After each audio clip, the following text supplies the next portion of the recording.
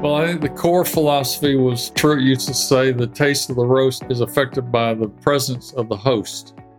And his presence in the Dwarf House for almost 30 years before he even created Chick-fil-A rooted him in a philosophy of engaging not only with his team members and knowing them and supporting them, but also engaging personally with customers.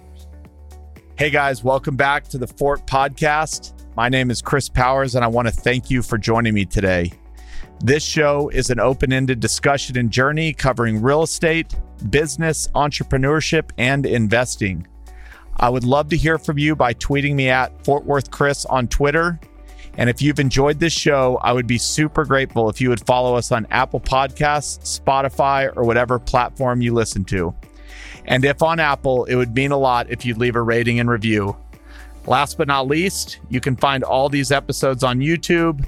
Thank you so much again for joining me, and enjoy the show. This episode is brought to you by Fort Capital.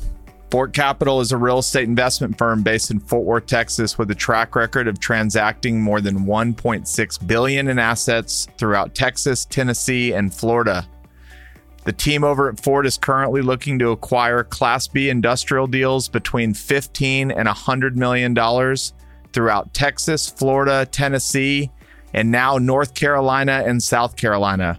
To learn more about Fort Capital, visit www.fortcapitallp.com. Steve, welcome to the show. I'm really excited to talk today. Thank you, Chris. It's a treat to be here.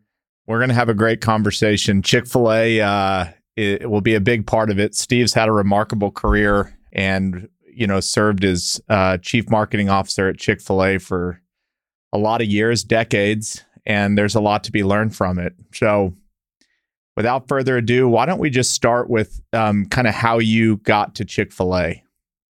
I would say multiple God things is the headline. Yep. But the more recent part of the story is that I was director of marketing at Six Flags Over Georgia. First met the Chick-fil-A people because we were trying to convince them to build a Chick-fil-A restaurant inside the park. This was back in the late 70s. They were well under 100 mall stores. And the whole premise was, here's a way for you to introduce the Chick-fil-A brand, get people to try your product. We found a location. We designed the store. We did the pro formas. They were not going to make money. It was designed to build brand and trial. The park was going to make money. They chose not to do it. So roughly a year and a half later, 1980, summer of 1980, I'm sitting in my office. Phone rings. And it's the COO, Jimmy Collins, who I had dealt with on that potential deal in the park. And Jimmy says, listen, I don't know if you realize it, but we don't have a marketing department and our operators really need help. And I'm calling to see if you'd have an interest in talking to us. Your name keeps coming up. And Chris, I'm sitting there thinking, as he's sharing this, I'm thinking, well, I know you don't have a marketing department, or you would have done that deal with me about a year and a half ago.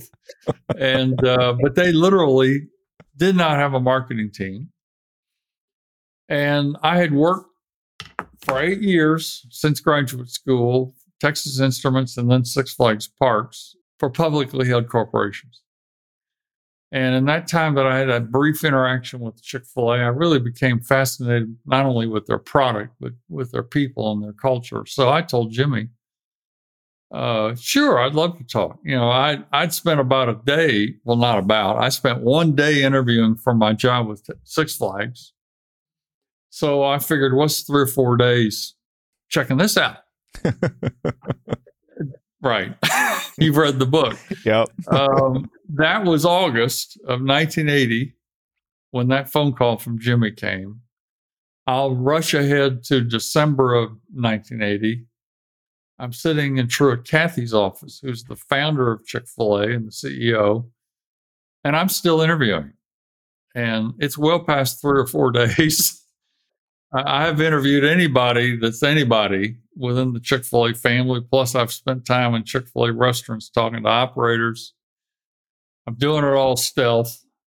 And this is an important story that gets to your question. And I look at Truett after about an hour and I said, Truett, this is getting a little challenging. And he said, what do you mean? I said, well, I'm interviewing with you still. And I really love the job I have at Six Flags. Love the people. I've learned a lot. But I have a real interest in what you're potentially offering me. But how do I know what the ideal marketing candidate for you? And am I the guy? And there was this long pause, and he put down his sandwich on his coffee table, and he looked at me. He says, "I have absolutely no idea. All I know is whatever it is, I don't want to do it. But I know Jimmy will check out Jimmy and others will check out whether you're capable of doing the job." He said, "I'm more interested in who you are, because if we invite you to come here, I want to know that you and I can trust each other, have fun together, and I'm operating on the premise you're never going to go anywhere else."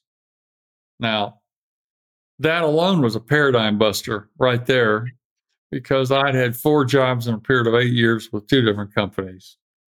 And here's a guy talking about hiring someone and expecting me never to leave. Well, obviously, the short of the story is I worked there as the director of marketing and then became the CMO, and I was there 35 years. And then I served 3 more years on their board. What I learned in that conversation about Truett was that if he trusted you, not only competency, but your character, what he was really saying when he said, I don't want to do it, is that he leaves you alone. He empowers you. And that's the headline on the kind of career I had. I had a boss who was almost completely hands off. I did not have a perfect career. I did not always make perfect decisions, as I share in my book. And yet he never called me to his office one time to say, why did you do that, or you screwed up? He could have had grounds for it, but he never did. And the upshot of that is that I knew he had my back because he did trust me. And every time I went to him with a major decision, a major recommendation, his question was always the same. He wanted to know that I had done the homework and we had the numbers, the customer numbers and the financial numbers and all that. But he didn't want to be bored with all those details. He basically always got to the heart of the question every time I went to him with a major decision. Is this going to make the business better or not? Is this going to improve our reputation or not? And if you feel it will, then I'm going to support you. And he supported me on some major brand business changing decisions at Chick-Fil-A. Many of them after a lot of work, a lot of research, a lot of testing. But when it came down to asking him for a green light, it was really around his trust in me and my team that we were going to do the right thing. So I'll long answer your question, but it was the interview process and that last interview with Truett really were a vivid illustration of what the culture I was stepping into. That's an incredible way to kick this off. And I'm going to go a little deeper. So, you kind of mentioned that the hiring process took 4 or 5 months. And especially in today's world, everybody wants it now. And a lot of people would say, well, we don't have time to wait 4 or 5 months to hire people. We needed it yesterday. But I also don't think a lot of companies think we're hiring this person for a lifetime. What do you say to companies that might feel like we have to hire tomorrow, and why? Maybe not it's the wrong way, but why you would challenge them on that? I would ask them if you care about your culture, and if in fact you know what kind of culture you have and desire to build, you're not going to rush. Most companies focus totally on competency, skill sets, because they think they're hiring someone to do a specific job. But if you think long term, which I alluded to and you picked up on, if you think long term, you're not hiring somebody for a specific skill set, because if they're around 10, 20, 30, 40 years, they're going to have to adapt and have other skills and they're going to have other roles in the business. Okay, so that said, what you're really hiring is for somebody's character and their, what we call chemistry, their ability to work with others, be part of a team, develop their own fellowship, regardless of what their position, power, title was. And that's the evolution of what I saw happen at Chick-fil-A. There was this healthy tension and balance between competency, chemistry, and character. Truett told me in that last interview, because he unpacked some more of what he was saying to me. He said, "Listen, we don't rush this process because we don't train culture, we hire it." And that's what I would say to somebody. If you care at all about building a great culture, you're going to attract people that complement and build the DNA of your culture. And that takes time to discover. You got to spend time with people. You got to figure out, how do they like to spend their time? What do they do? What are their hobbies? What do they like to read? What kind of family life do they have? Nothing out of bounds legally, but quality time where you get to know somebody beyond their functional skill set. Wow, that's powerful. And then the ability to kind of scale that culture, and we'll talk about that. You know, one of the things that I'll kind of set the tone that I think will be kind of the underlying current was what struck me was the purpose of Chick-fil-A. I'll read it. To glorify God by being faithful steward of all that is entrusted to us and have a positive influence on all that come into contact with Chick-fil-A. Well, Chris, like most things in life, things that are really meaningful usually have a story behind them.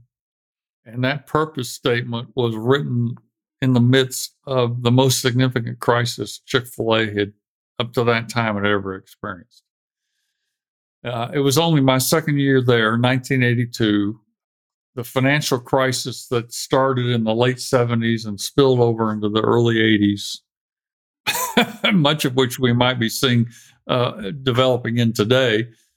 One of the implications of that crisis was the price of money. Interest rates went through the roof. Double digit, 16, 17, 18%. And what happened was, here we were, a business that was totally committed to building restaurants in malls. Well, suddenly mall development stops. The previous 2 years, we built roughly 50 new stores per year. We were scheduled in 1982 to try to build another 52, 53. All of a sudden, development stops. Malls coming out of the ground stop. Retail sales drop over 30%. And for the first time ever, Chick-fil-A's got a cash flow problem. A significant sales decline, and therefore a cash flow problem. And Truett comes to our young executive committee. The two veterans are Truett and Jimmy. They've been building this leadership team to help manage a growing business. And he comes into the meeting one day in the midst of this crisis and said, "Gentlemen, we got a financial crisis here, a cash flow problem. I have personally signed my personal assets to a loan to build the first office building. What are you going to do about it?"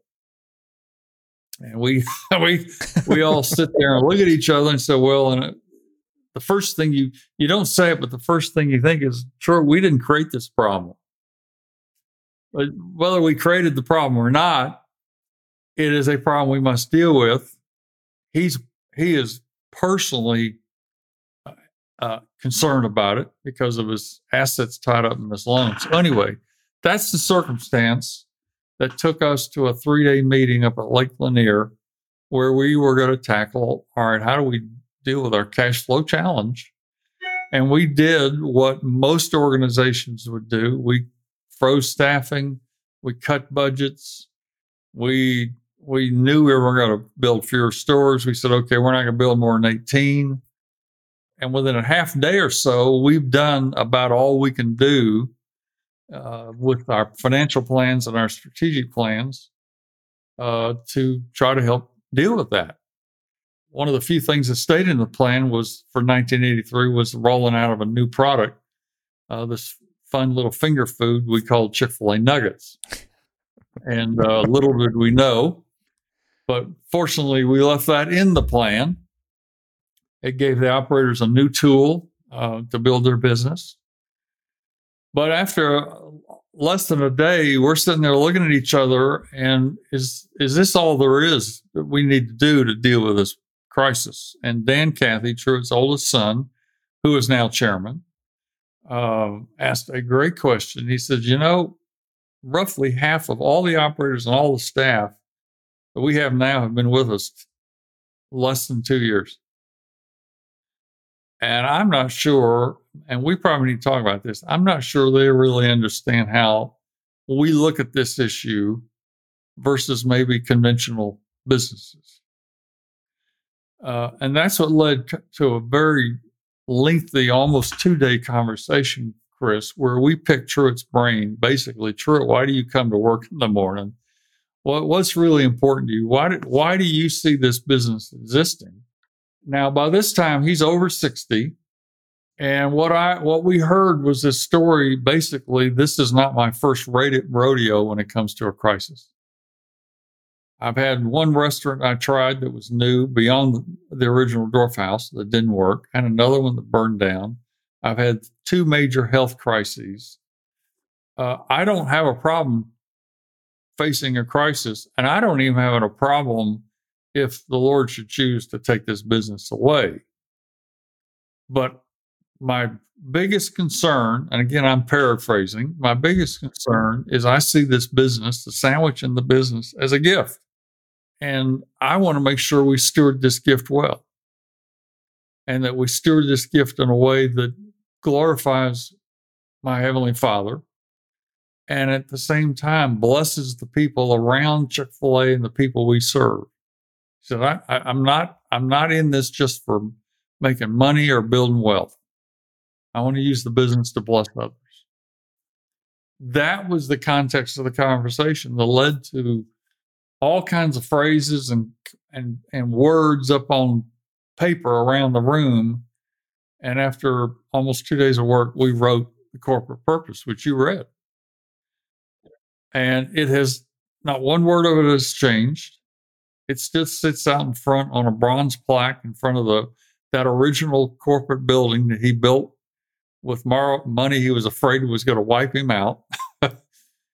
And today they have almost 2,800 restaurant locations, and there's probably pushing 3,000 staff members that work at Chick-fil-A now, and about 170,000 team members in restaurants run by roughly 2,500 independent operators. Chick-fil-A, the next year, in 1983, we announced the revised plans, and we announced that corporate purpose to our staff and operators about 2 weeks later. We thought about it, we prayed over it, we came back, and we announced it.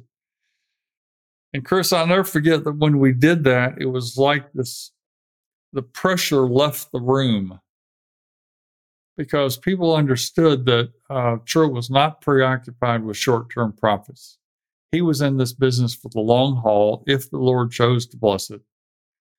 It was our responsibility to steward it well, people, talent, money.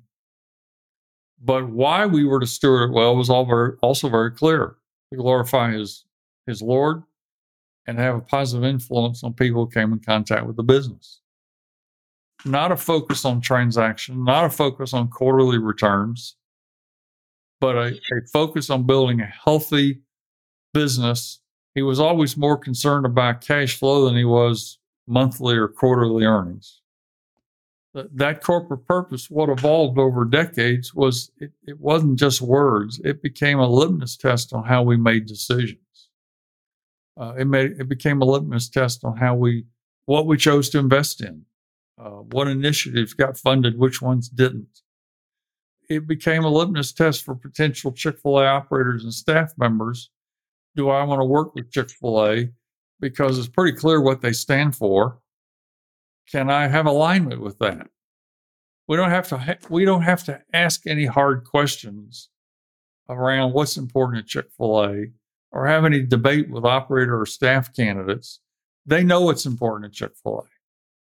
And they can either feel good about walking into that culture, that environment, or they can walk away. And it actually, when you're, I'm going off a little here, but when your why you exist is clear, I discovered everything else gets easier. It's easier to make decisions about how you allocate money, how you allocate talent, who you invite into the business. And it's also easier to empower people because they understand at the end of the day, what's important.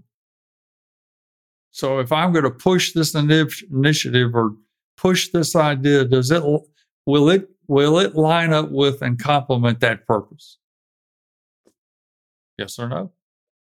And so that organization over the years has become an incredibly innovative organization.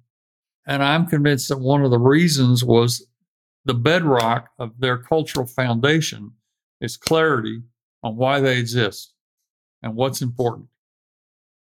And if you do the right thing in alignment with that corporate purpose, a funny thing happens. You actually satisfy more people, make more people happy, help more operators and staff members thrive, and you grow. So it's not a business that chases quarterly earnings or building wealth for the ownership. It really is a business built around that purpose. There's so many things to unpack out of this. Yeah, and yes, there is. And I'm going to do my best to do a few of them. Some notes I took. Let me make one more comment before you do that. I'm sorry. Okay. I do consulting and speaking. Yep. And I'm amazed. One of the little things I like to do when I do a speech is ask people, okay, I'm going to put you on the spot. How many of you have a corporate purpose? Raise your hand. Interestingly, not all the hands go up because either they don't have one or they don't know what it is. Second question, how many of you feel like your corporate purpose drives the decisions being made in your organization? A lot fewer hands go up. And so my point in telling you that story is I think it's amazing the high percentage of organizations where leaders are not very clear about why they exist.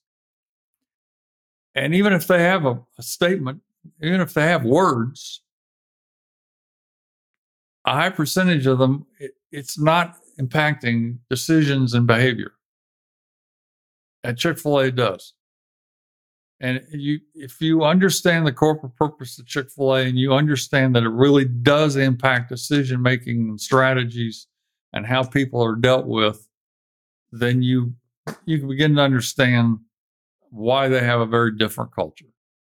When you listen to what you just said, at least for me, but I would assume for a lot of people, it seems very obvious why companies would do that. And you would think, why doesn't everybody do that?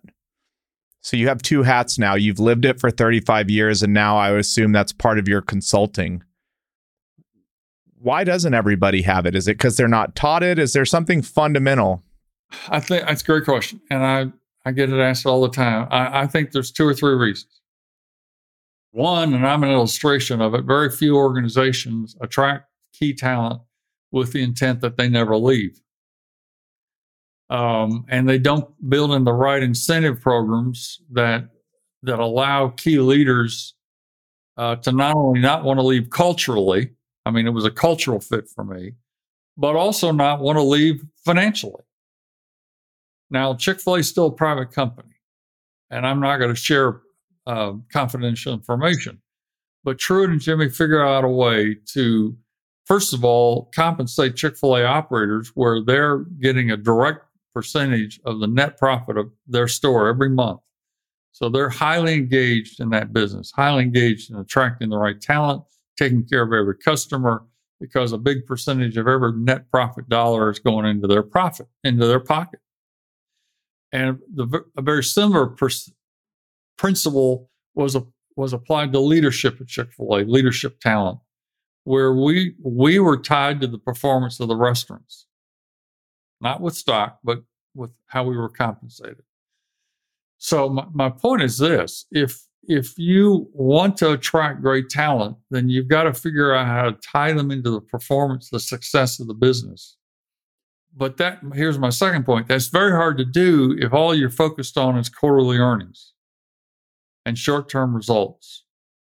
And third, therefore, I think the other thing that undermines it is that most organizations don't have the benefit of long-term leadership. So their CEO and their CMO and their CFOs are turning over every 3 to 5 years. And so you not only lose institutional knowledge, you lose cultural continuity with why you exist and what's important. And so the next CMO comes in or the next CEO comes in, and they rewrite the purpose and they rewrite corporate values and they reorganize. And too many organizations go through that cycle every 3 to 5 years. And so there's no solid foundation of clarity around why you exist, what's really important. And when you don't have that, then it's very difficult for people to engage in the business with their whole being and, how do I say it? Feel like the business is part of they're part of it. The business is part of I don't own any of Chick-fil-A. But as you can probably tell, I still feel a part of the Chick-fil-A business, brand, and the people that are still there.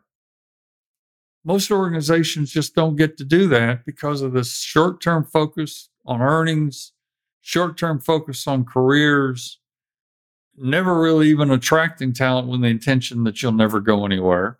So compensation systems are geared on more towards getting maximum results and leaving and going someplace else. And as opposed to maximizing your career, your personal growth, your professional growth, and your financial performance at the same place.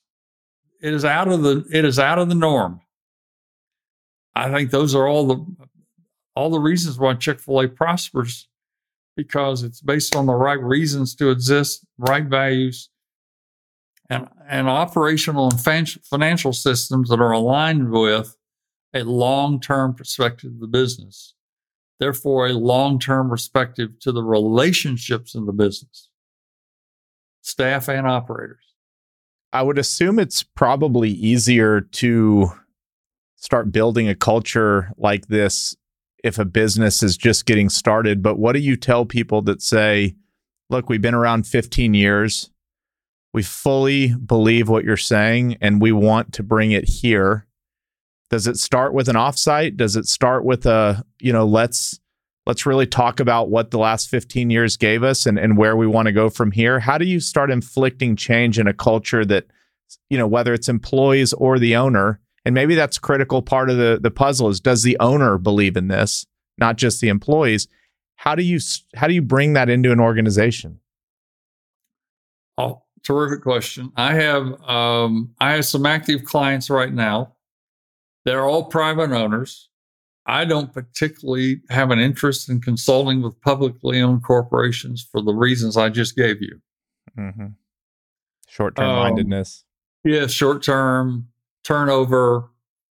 I consult with men and women who own their own businesses. They're entrepreneurs. And they're all kind of what you described. They've all been in the business 10, 15 years. They read my book and they've contacted me and said, this is really what I want in my business, but it's not what I have today. So the answer to your question is, I start with no option. I start with a minimum of a 2-day session in person where I seek to understand their business, seek to understand their culture, spend time with their leadership team, spend time in their business, whatever the customer-facing nature of their business is, And after we've done that, then I take them through a strategic planning model, which is basically a reflection of the evolution of the Chick-fil-A business and brand. And I start with purpose. And we start with, okay, why do you exist? That's the first key question. Second key question is, what are the non-negotiable values here that you'll fall on a sword over? Things that you will absolutely expect in this business, and outside the box tops of those values is unacceptable. What are they? And most organizations have some idea, but they've never really put them in writing. They've never articulated them. So refresh, understand their business, get deep into why they exist, and if they haven't documented, let's get it. Let's write it. What are the non-negotiable values? What then next? What is the core operating system? What is the core operating principle that allows you to potentially do something in the marketplace that's unique, that creates a blue ocean experience? And some of them had it, but most of them end up kind of wanting to gravitate to the principle of embedded in the Chick-fil-A operator relationship. How do I create entrepreneur engagement and leadership, store by store, site by site, much like Chick-fil-A does? Because I don't have that now. I've got managers, or I've got field reps, whatever the case. So I just take it from the ground level going forward. But the first step is to get clarity on culture, purpose, and values. And only after that, then you get into the issue of leadership, operating leadership that can create a unique position in the market. Yep. All right. Continuing on this, can you give an example, maybe just one that comes to mind where, over your career, maybe there was a decision that was kind of on the line, or something that was, not immediately thrown in the trash, and the purpose statement kind of held true, and maybe the decision didn't end up being made, or was made because of the foundation? Well, I could give you several. Well, let's just take the area of menu items. It's interesting. I'll give you two. One was waffle fries, and the other one was the introduction of the first grilled chicken sandwich. Truett and Jimmy, neither one liked either of those ideas. What we did, we spent a lot of time talking to customers and potential customers about what could make the Chick-fil-A menu better. We exposed them to waffle fries. We exposed them to char grilled chicken in small groups, then in test stores. We did a lot of research. And we, of course, eventually got around to sales and financial performance.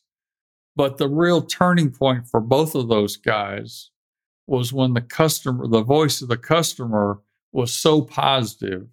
It got to the issue, it really dealt with the whole issue of how do you have a positive influence on more people?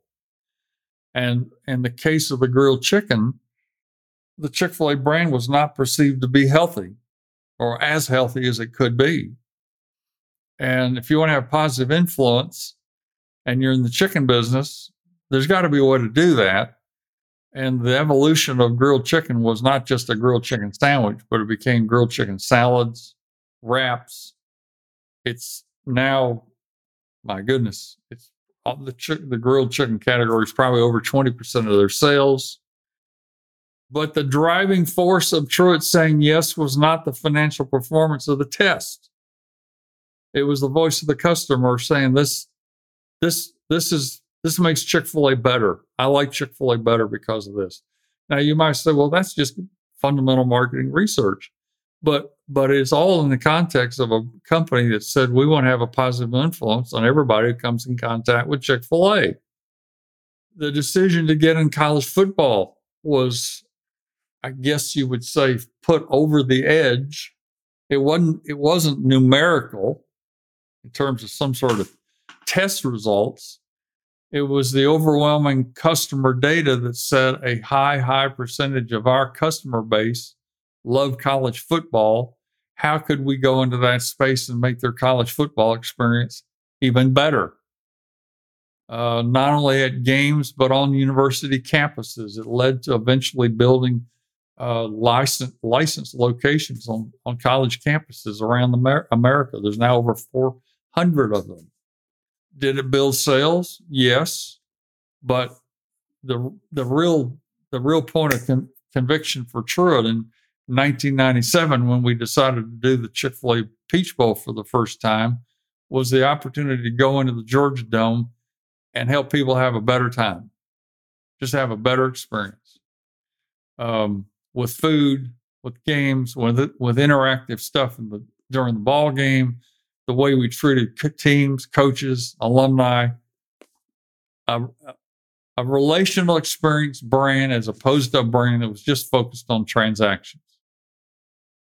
That's the difference.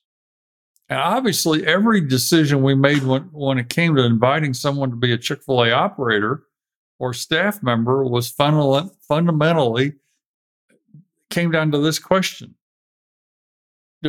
If we invite, could I see my child or grandchildren working with this person? Well, that's the whole issue of positive influence on everyone we come in contact with. But even as I interviewed candidates for my staff, that was the back of my mind all the time. Would I want my daughter or son or my future grandchildren working with this individual? Now, you can't answer that question until you, as I alluded to earlier, until you've spent some quality time with that person. But it's amazing how if you spend enough time with them, you're able to answer that question. And the answer is either yes or no. No, I don't want my daughter working for this person. And you had decision makers throughout the organization asking that same question when it came to selecting an operator for a restaurant or a staff member to come into the home office, because it was an organization focused on positive relational influence, not just doing work. It's one thing to hire somebody to do a job. It's something else and hire someone to have a career that's focused on building relationships and positive influence. A lot of this was set in the 80s. Is there something different about today's culture and today's world that would make these things harder to achieve? Or do you think, I look at the world and I listen to what you're saying and I think we need this more than ever. It actually seems more obvious than ever, at least to somebody like me, where people have become a lot more individualized, not as much team-oriented, short-term natured. I don't even know what I'm asking you other than... So I think the real practical implication of what you're asking, Chris, is great organizations, and we can sit here and name some great brands, and one of the common aspects of all of them is they're great at innovation. And it's certainly true at Chick-fil-A. And you cannot have great innovation if you don't have great teamwork. And you've got to have great teamwork not only within a department, but cross-functionally. Any Chick-fil-A experience, whether it's a sandwich or a drive-through experience or an event, doesn't matter. Any Chick-fil-A brand experience is a result of a linear process that crossed multiple functional skills to deliver that experience. And that's true at any organization. So the point of answering your question is, I think what I've described is even more important, because you need people that can work together. It's hard to have great teamwork if people are only concerned about me, as opposed to being involved in a team process that wants to actually improve people's lives in the marketplace. I don't care whether it's Chick-fil-A or Apple. It's teamwork requires people that are selfless. And we have a very selfish culture right now. And so to answer your question, I think it's harder to attract the right talent that can not just do a functional job, but think and behave the way I just described. It takes more work in the interviewing and the vetting process to identify people that are not just skilled, but selfless. But I think it's needed more than ever. Can selfless be taught? And in people that you interviewed or interacted with over time, and really even taking this back to Jesus, who he didn't hang out with the kings and the lords, he hung out with the beggars and the sinners. Is it possible to teach selfless people to be selfless? And were there times where you interviewed someone and thought, they're not there yet, but they're close, and Chick-fil-A can get them there? Yes. The answer is yes, yes. I think it can be taught. It helps if you see a teachable spirit. If you see someone that has enough identity with your corporate culture and your corporate values that, okay, they're bent, their values are bent towards us. Their DNA is bent towards us. When it comes to the issue of selflessness, I think we can teach them. We can help them get better at that. Trust me, when I joined Chick-fil-A, I was not selfless. I was driven on building transactions, building my career, building short-term results. I mean, in some degree, that's the nature of the theme park business. But the irony is the theme park business at its best is relational. It's an experience with people. And so, yes, I think it can be taught if somebody demonstrates there's a values DNA there that allows them to have a teachable spirit. When people get to be part of teams that are doing great, innovative work, it can't happen without selflessness through that team, within that team. It's contagious. I mean, you mentioned Christ. It certainly became contagious with his disciples. And what they didn't learn from him, they certainly got it when the Holy Spirit came to their lives. I mean, if you've studied the scripture at all, there's many fruits of the Spirit, and one of them is long suffering and patience and kindness. Well, those are virtues of selflessness. So obviously, it can be caught, it can be learned. Even through the scripture, it can be transformative. Yeah, the more selfless you are, the culture today seems to be fascinated with wanting to be happy, even though our default setting is more like suffering rather than being happy. But it just so turns out the more selfless you are, the happier you are, and the more selfish you are, the more unhappy you are. And the more selfless you are, the more other people want to be around you. People don't want to hang around people that are self-centered and selfish. I'm relatively young in my career, but my worst moments, even as I reflect, and the things that I hope to change or grow upon as I go forward, happen to be just moments where it was short-term natured. It was very much about me. It was very much about the dollar. And the world gives us that. I mean, especially today, that is what is being fed now with social media and cell phones and everything else. It's harder to escape that than maybe it once was. But to me, it's why it is also so obvious that there is a better answer. It's just having a different outlook.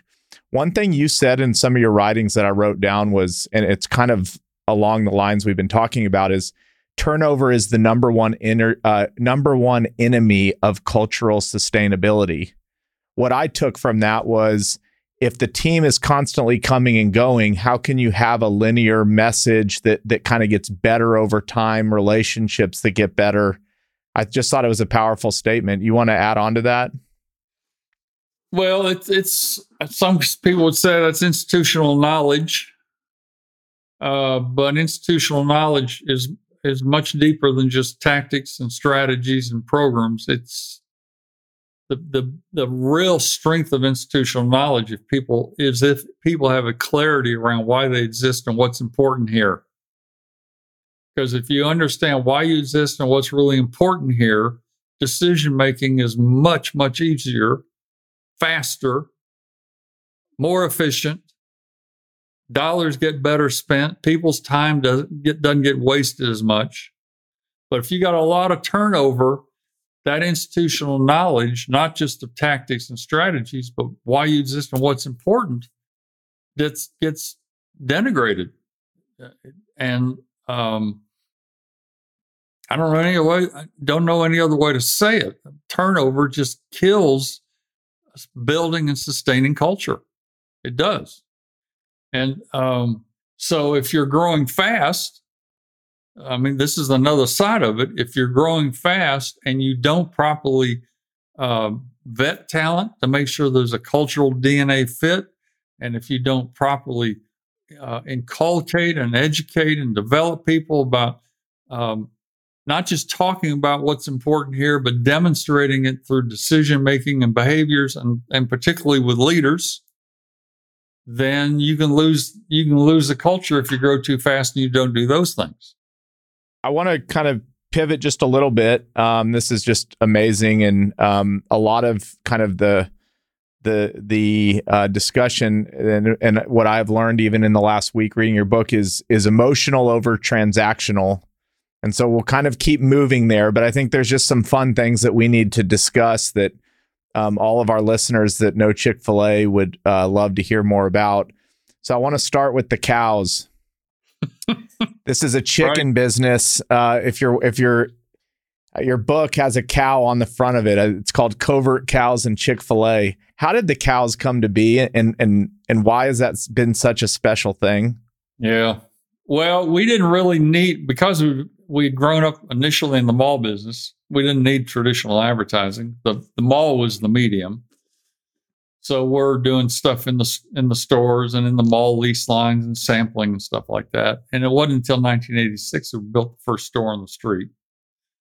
And it wasn't until the mid-90s that we had enough stores on the street that we really even needed to entertain using advertising to build awareness for the brand and remind people that we're an alternative to all those other fast food brands out there.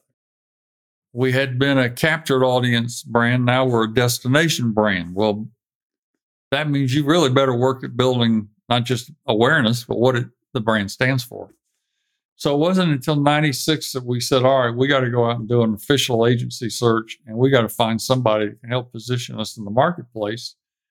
But we don't have a lot of money to spend. We can't use the traditional formula that most of these brands use, where they accrue a bunch of money from the stores and they buy TV and radio and all that kind of stuff. And the short of the story, Chris, is we got our agency search narrowed down to 3 agencies, and we selected the Richards Group out of Dallas, Texas. Stan Richards was the principal, heavily involved in the business. And we select them because they had a pedigree of great creative. Motel 6, Tom Bodette, Ram Trucks, Home Depot, Fruit of the Loom guys, the beach campaign for Corona. Yeah, the beach campaign for Corona. And so they won the account. And Stan's promise to us was, you won't see any creative that I've not personally approved. And he lived up to that promise. I worked with him for 22 years. He honored that promise. Well, one of the early recommendations for them was, you can't play in the electronic medium space. You don't have enough stores. You don't have enough money. We think you ought to utilize billboards, but not to tell people where to turn or what something costs, but to actually build the brand and just do it in the geographic footprint where you have stores. So they brought in recommendations using 3D technology. I won't take you through all the early stuff. It's in the book. But about 9 months into our relationship, one of the billboard ideas they threw at us in a creative presentation with these 2 cows, one sitting on top of the other one, painting "Eat More Chicken." And I lost it. I loved it. Funny. Their whole premise was, we could put a picture of your sandwich on the billboard, but we could change the logo to 3 or 4 different brands and nobody know the difference. And they were right. So why don't we use your advertising like you work at relationships in the restaurants? Why don't we use your advertising to build a relationship through humor? And what evolved from that was obviously something bigger than one billboard idea. It was so popular when it went up. We went back to them in a matter of weeks and said, look, we think you got an idea here that's bigger than just one board. We're getting incredible feedback from it. It's the only advertising we've ever done that anybody remembers, breaking through the clutter, and we can afford to do it. So that led to the cows becoming the foundation of a campaign, and I worked with them for 22 years on the Eat More Chicken campaign.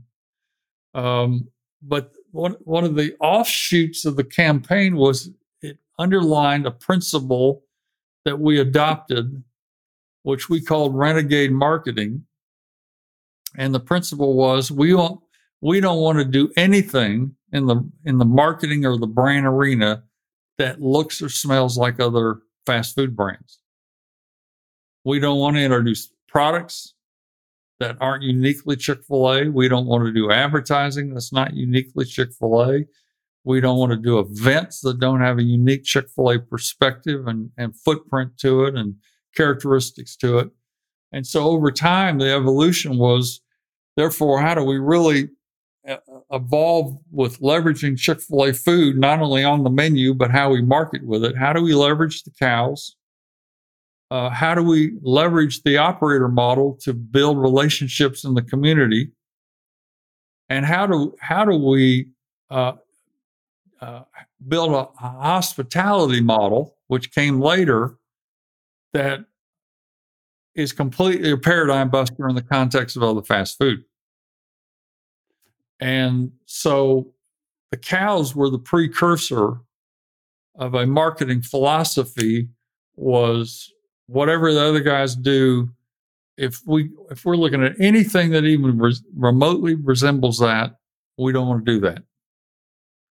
We'll go 180 from that. And the cows were the proving ground that you could do something to build a fast food brand without focusing on food and price.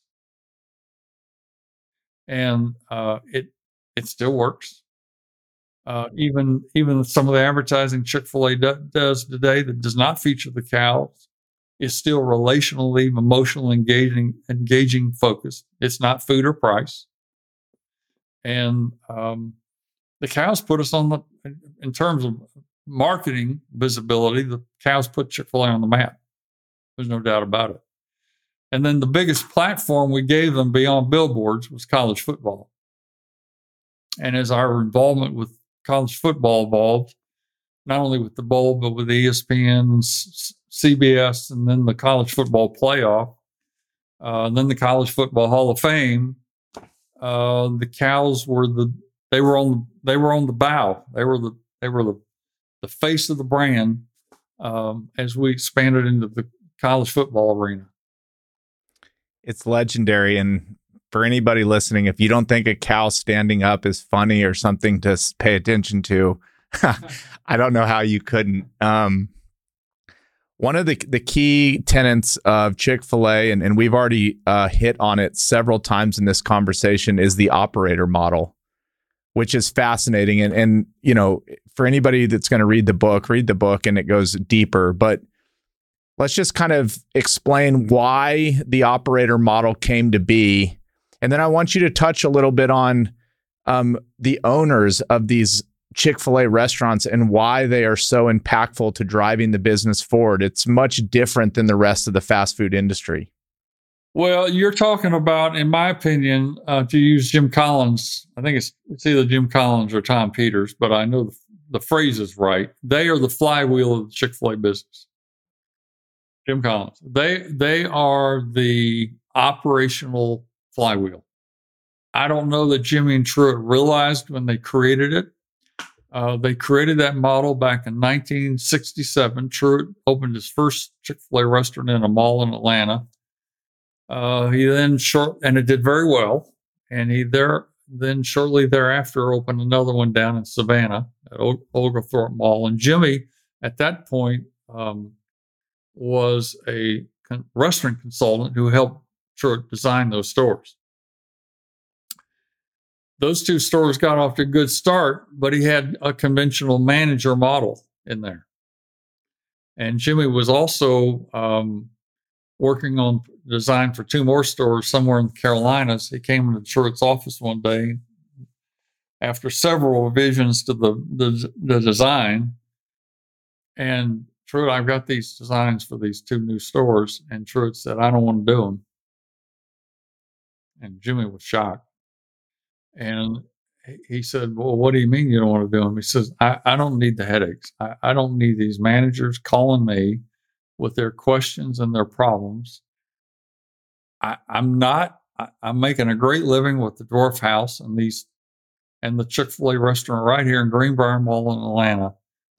I don't need a chain of restaurants. Now, Jimmy realized that Truett potentially had something pretty solid based upon the first two restaurants. I don't know the dynamics of how this conversation went, Chris. I wasn't there. But obviously, these two guys figured out how to redesign the relationship and shift from a manager mentality to an independent entrepreneur mentality. And as Jimmy used to describe it, Truett figured, and I don't know that Truett figured it out, I think Jimmy had a lot to do with it, but Truett figured out how to recreate himself in terms of mindset. So the independent operator, here's how it works. Chick-fil-A finds the store location, they build the restaurant, they equip the restaurant.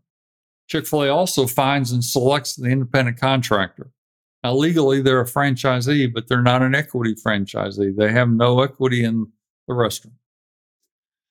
If you're selected to be a Chick-fil-A operator, you pay a percentage off the top for the use of the brand and all the services to support the brand. After all the expenses running through your P&L, including talent, the people are yours responsibility. After all your expenses, whatever your net operating profit is, you're going to split that with Chick-fil-A. Half is yours, half is theirs. Your income is that half net operating profit. Chick-fil-A's revenue stream is that the other half net and the percentage off the top, the brand royalty. That deal, other than adjusting a guaranteed base draw so people could eat in their startup years, that deal has not changed. It's exactly the same arrangement. Today, when I joined Chick-fil-A, the average operator was making about $40,000 a year. An operator making 70, 80, 100 grand was by far the exception. I'm not at liberty to tell you how much operators make today, but it's an increase. It's a double fold increase times exponential. They are doing incredibly well. And one of the things that always fascinated me working with Truett and his family is I never heard anybody, including Truett, complain that operators were making too much money. And they're making a lot of money. But Truett figured out if they're more successful, I'm more successful. I've got a better leader in the restaurant making important decisions daily. They have to be in the restaurant. They cannot be passive ownership. They have to be engaged in the business. They're attracting the talent, developing the talent. They're helping to build the business, the brand, attract sales. They're dealing with community relationships that are important to them, not only suppliers, but partnerships. It's an unbelievable model. Operator turnover is less than 3% a year. And they really are the face of the brand in the community. Truett didn't care. He really didn't care if anybody knew who the chairman was. He was more interested with people in communities where there was a Chick-fil-A, whether they knew who the operator was. He used to say, I expect you to be the mayor of the mall, or the mayor of your community. And so as a result, operationally, everything that makes Chick-fil-A hum, operational excellence, hospitality, and local marketing, funnels through that independent leader. And it creates leadership horsepower that no other brand in that space has or can have. People ask me, why don't other people copy it? Well, it's too generous. It's too generous. There's no publicly owned company that would ever adopt that model. So they have a very unique place in the marketplace. Truett, was a firm believer in building trust in relationships. And the fact that the deal has never changed is not just telling you that it was ingenious, but operators know they can trust it. So you're into the fifth, almost the sixth, but you're into the fifth decade, almost the sixth decade of that deal never changing. I'm in my third decade as a customer, and I have worn the one out down the street from me. Yeah. I think it was something like 60,000 people applied to own a franchise every year, or something of that nature. I'm going to assume where we started this conversation, where it took you 5 months to get your original job, that becoming a selected operator, I don't know if it takes more time probably, but it is a similar process where you guys are looking for people that you're going to work with forever. It's not an understatement that it would be a year or more, if you're even a final candidate. And if you are a final candidate, you may not actually secure a restaurant location for 2 years. And are those people, is this a rumor, but are most of the people applying already working in a store somewhere and have been very familiar with the culture? Right now, roughly half of them are. And the other half coming off the street. And that seems a very healthy balance. Yeah. Why?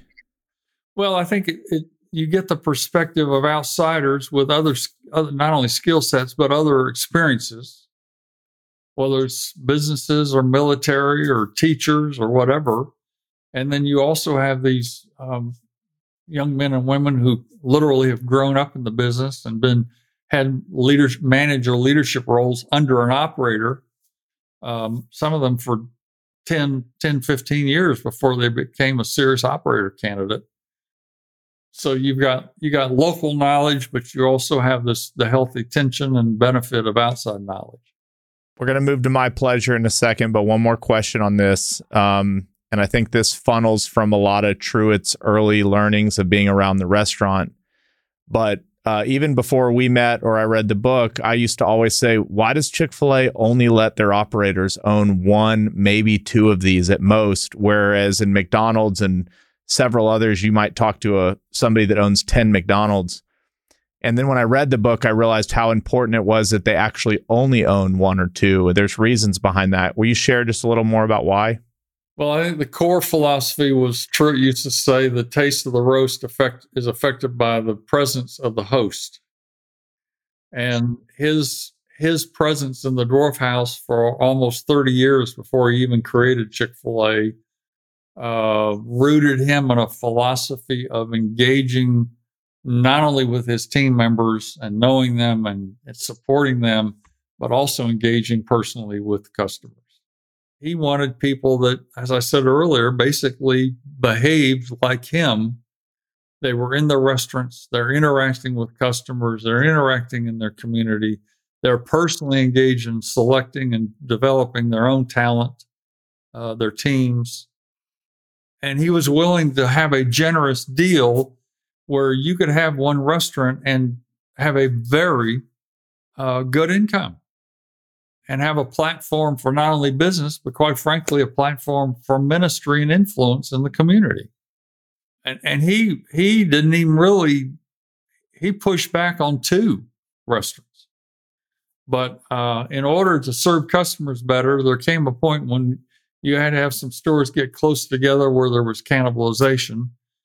And that actually became a good thing in the sense that the opportunity to have a second store was heavily influenced by how well you were leading and managing the one you already had. So the opportunity for a second unit became a catalyst for improved performance around customer experiences and P&L management and team member development. But two's about it. These guys are doing unbelievable volumes that are involved in the business. The average operator's probably got 120 to 130 employees, team members. They know them. They want them to grow. They want them to develop. And if you got 2 stores, then you might have 250 employees. And Truett understood that's a pretty big family to take care of. And he wanted somebody in the business that would look at those team members as family and look at customers as friends, not just a transaction. So that's a long answer to your question, but it really grew out of him trying to have leadership in every restaurant that would behave the same way he did. Yeah, it's incredible. All right, you've been very generous with your time, but we're gonna bring it home with something that I think we can all rally around. Besides the waffle fries, and I have to admit, I'm not a Chick-fil-A sauce guy. I'm a barbecue sauce guy at Chick-fil-A, which might catch you by surprise. But no, it's very popular. Every time I go to Chick-fil-A, in the back of my head, I don't know if I'm proud to say this or if I should be ashamed. In the back of my head, I go, I'm going to catch one employee that doesn't say my pleasure when I say thank you to them. And I have to honestly admit, in 3 decades of going to Chick-fil-A, never one single time have they even slipped up and said, oops, I meant to say my pleasure. So I want to ask how this started, but then I kind of want to ask just a little deeper, how is this trained and ingrained? And I ask even the youngest people at the windows, I say, how do you learn this? And they just kind of, it's almost like they smile and wink at me. Nobody's ever actually given me an answer. But even the teenagers that are in high school that are just getting started, they just never fumble it. And so how did it come to be? And how did you ingrain this at scale that permeates the organization and might be one of the core tenets that Chick-fil-A will always be known for? Well, that journey kind of started in the late 90s. We had been spending the first 10 years or so of freestanding restaurants. We'd spent a lot of focus on getting better at operational systems and procedures and customer measurement to raise the bar on operational performance, foods, speed of service, accuracy, cleanliness, etc. But there was an opportunity, okay, if we want to be an out-of-the-box blue ocean brand that doesn't look and smell like other fast foods, we're not there yet. We were the best of a bad lot. Just to be quite frank, Truett, again, was the catalyst. He had spent some time on a trip in a Ritz-Carlton. He had interacted with several people in the hotel he was in, and every time he said thank you, they would look at him and smile and say, my pleasure. So he came back, I'm shortening the story, he came back and told that story in a national Chick-fil-A seminar to all the operators and staff and said, I'd like to ask you, when you go back to your restaurants, teach all your team members, so that somebody says thank you, say my pleasure back. Because you can't say it without eye contact and without smiling, and it changes your body language. And just trust me, do it. Well, it may sound simple, but there was pushback because operators' immediate reaction was, we're dying here just trying to keep up with transactions and get people's orders processed as quick as we can. We don't have time for warm fuzzies. I mean, really, the majority of them felt that way. That was their gut reaction. All right, so I'll jump forward. The next year, he came back to the meeting, he asked for it again. The third year, he came back to the meeting, he asked for it again. And Dan Cathy and myself and a few others decided, you know what?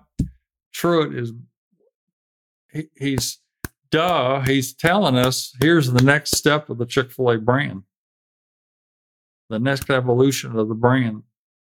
how do you integrate? And we'd already begun studying not only Ritz, but Danny Meyer restaurants. I don't know if you've heard of him out of New York. And we learned an interesting thing from Danny. He drove into us. Service is how you deliver the meal. Hospitality is how you add value to the meal. Well, we were pretty good at service, delivering the meal, but we were not doing anything different to distinguish us from everybody else in our space around the experience beyond the meal. So I'll shorten the story. We benchmarked companies that had great reputation in hospitality. I won't name them all. We visited their locations. We spent time with leaders. We spent time talking to customers and focus groups. If you were to experience these kind of behaviors in Chick-fil-A, what would you think? We developed a laundry list of behaviors, my pleasure being one of them, that customers seem to say that would add a lot to my experience. I like that. I would not expect that from fast food restaurant, even Chick-fil-A. And that's where things like flowers on the table, my pleasure, refreshing drinks without being asked, carrying large orders to the table, bagging large orders and carrying it to the cars for people, umbrellas service when it's raining, eventually person-to-person ordering in the drive-through. It's where all that came from, was through listening to customers. And so now to your question is, how do you integrate that into what was then 50,000 team members and now 170,000? We had to develop training that was just as specific as how you make a Chick-fil-A sandwich with 2 pickles. These are the behaviors that we expect at these points of interaction with customers, at the counter, in the dining room, in the drive-through, as you roam around the dining room, checking people's experience. These are the behaviors that should occur at these places in the interaction. And we develop video modules to show how what they sound like and look like, how to do them gracefully without interfering with people's experience. We then developed customer research where we would go into restaurants, and they still do, to measure whether those behaviors are being lived out, using mystery shoppers who are customers who basically document whether that's what happened in their experience in the restaurant. And at the end of the day, it became so ingrained in the culture of with the operators and the training process. This is what we do at Chick-fil-A. This is how we make sandwiches. This is how we make waffle fries. This is how we interact with the customer at the counter. This is how we interact with them in the dining room. This is how we interact with them in the drive-through. It all is part of the built-in processes and measurements that became the norm. And it's no different than anything else, Chris. You do something enough, and it becomes a habit. When you do the right things enough and they become a habit, they become contagious. And all of a sudden you realize you're out of the mainstream if you don't do them. Yeah. And that's been the evolution. But it all started with churches asking people to say my pleasure. By the way, it took 7 years to develop the process, the systems, the behaviors, the measurement, the training, and rolling it out. They're probably now, and it keeps getting revised, they're probably now in the fourth or fifth version of the hospitality model. But it's a very specific model. As I said, no different than how you make waffle fries the right way. This is the right way to interact with somebody in the drive-through or at the counter, or to refresh their beverage, et cetera, et cetera. It's hard work, by the way. It's harder than making the food. Oh, I don't doubt it. Yeah, Chick-fil-A is just it's even the last 2 weeks kind of being entrenched in it, it makes a lot more sense. But it really is a remarkable company. I was going to share with you, I wrote a tweet probably a year ago that got a lot of traction, and it was very simple. It said, I think one of the best things I could do for my kids in high school is have them work at Chick-fil-A. And that was after leaving the drive-through one day where I was in kind of a pissy mood, and the person at the ended up chatting with the person at the window and just kind of changed my day around. It was a quick way to realize that whatever I was dealing with was probably not as big. So, well, part of Truett's role in this was personalizing it. And one of his favorite things he would say to operators and even team members when he went into stores was, do you know who needs encouragement? And, people look at him and he said, well, let me tell you who needs encouragement. If you're breathing, you need encouragement. Look in the mirror, you need encouragement.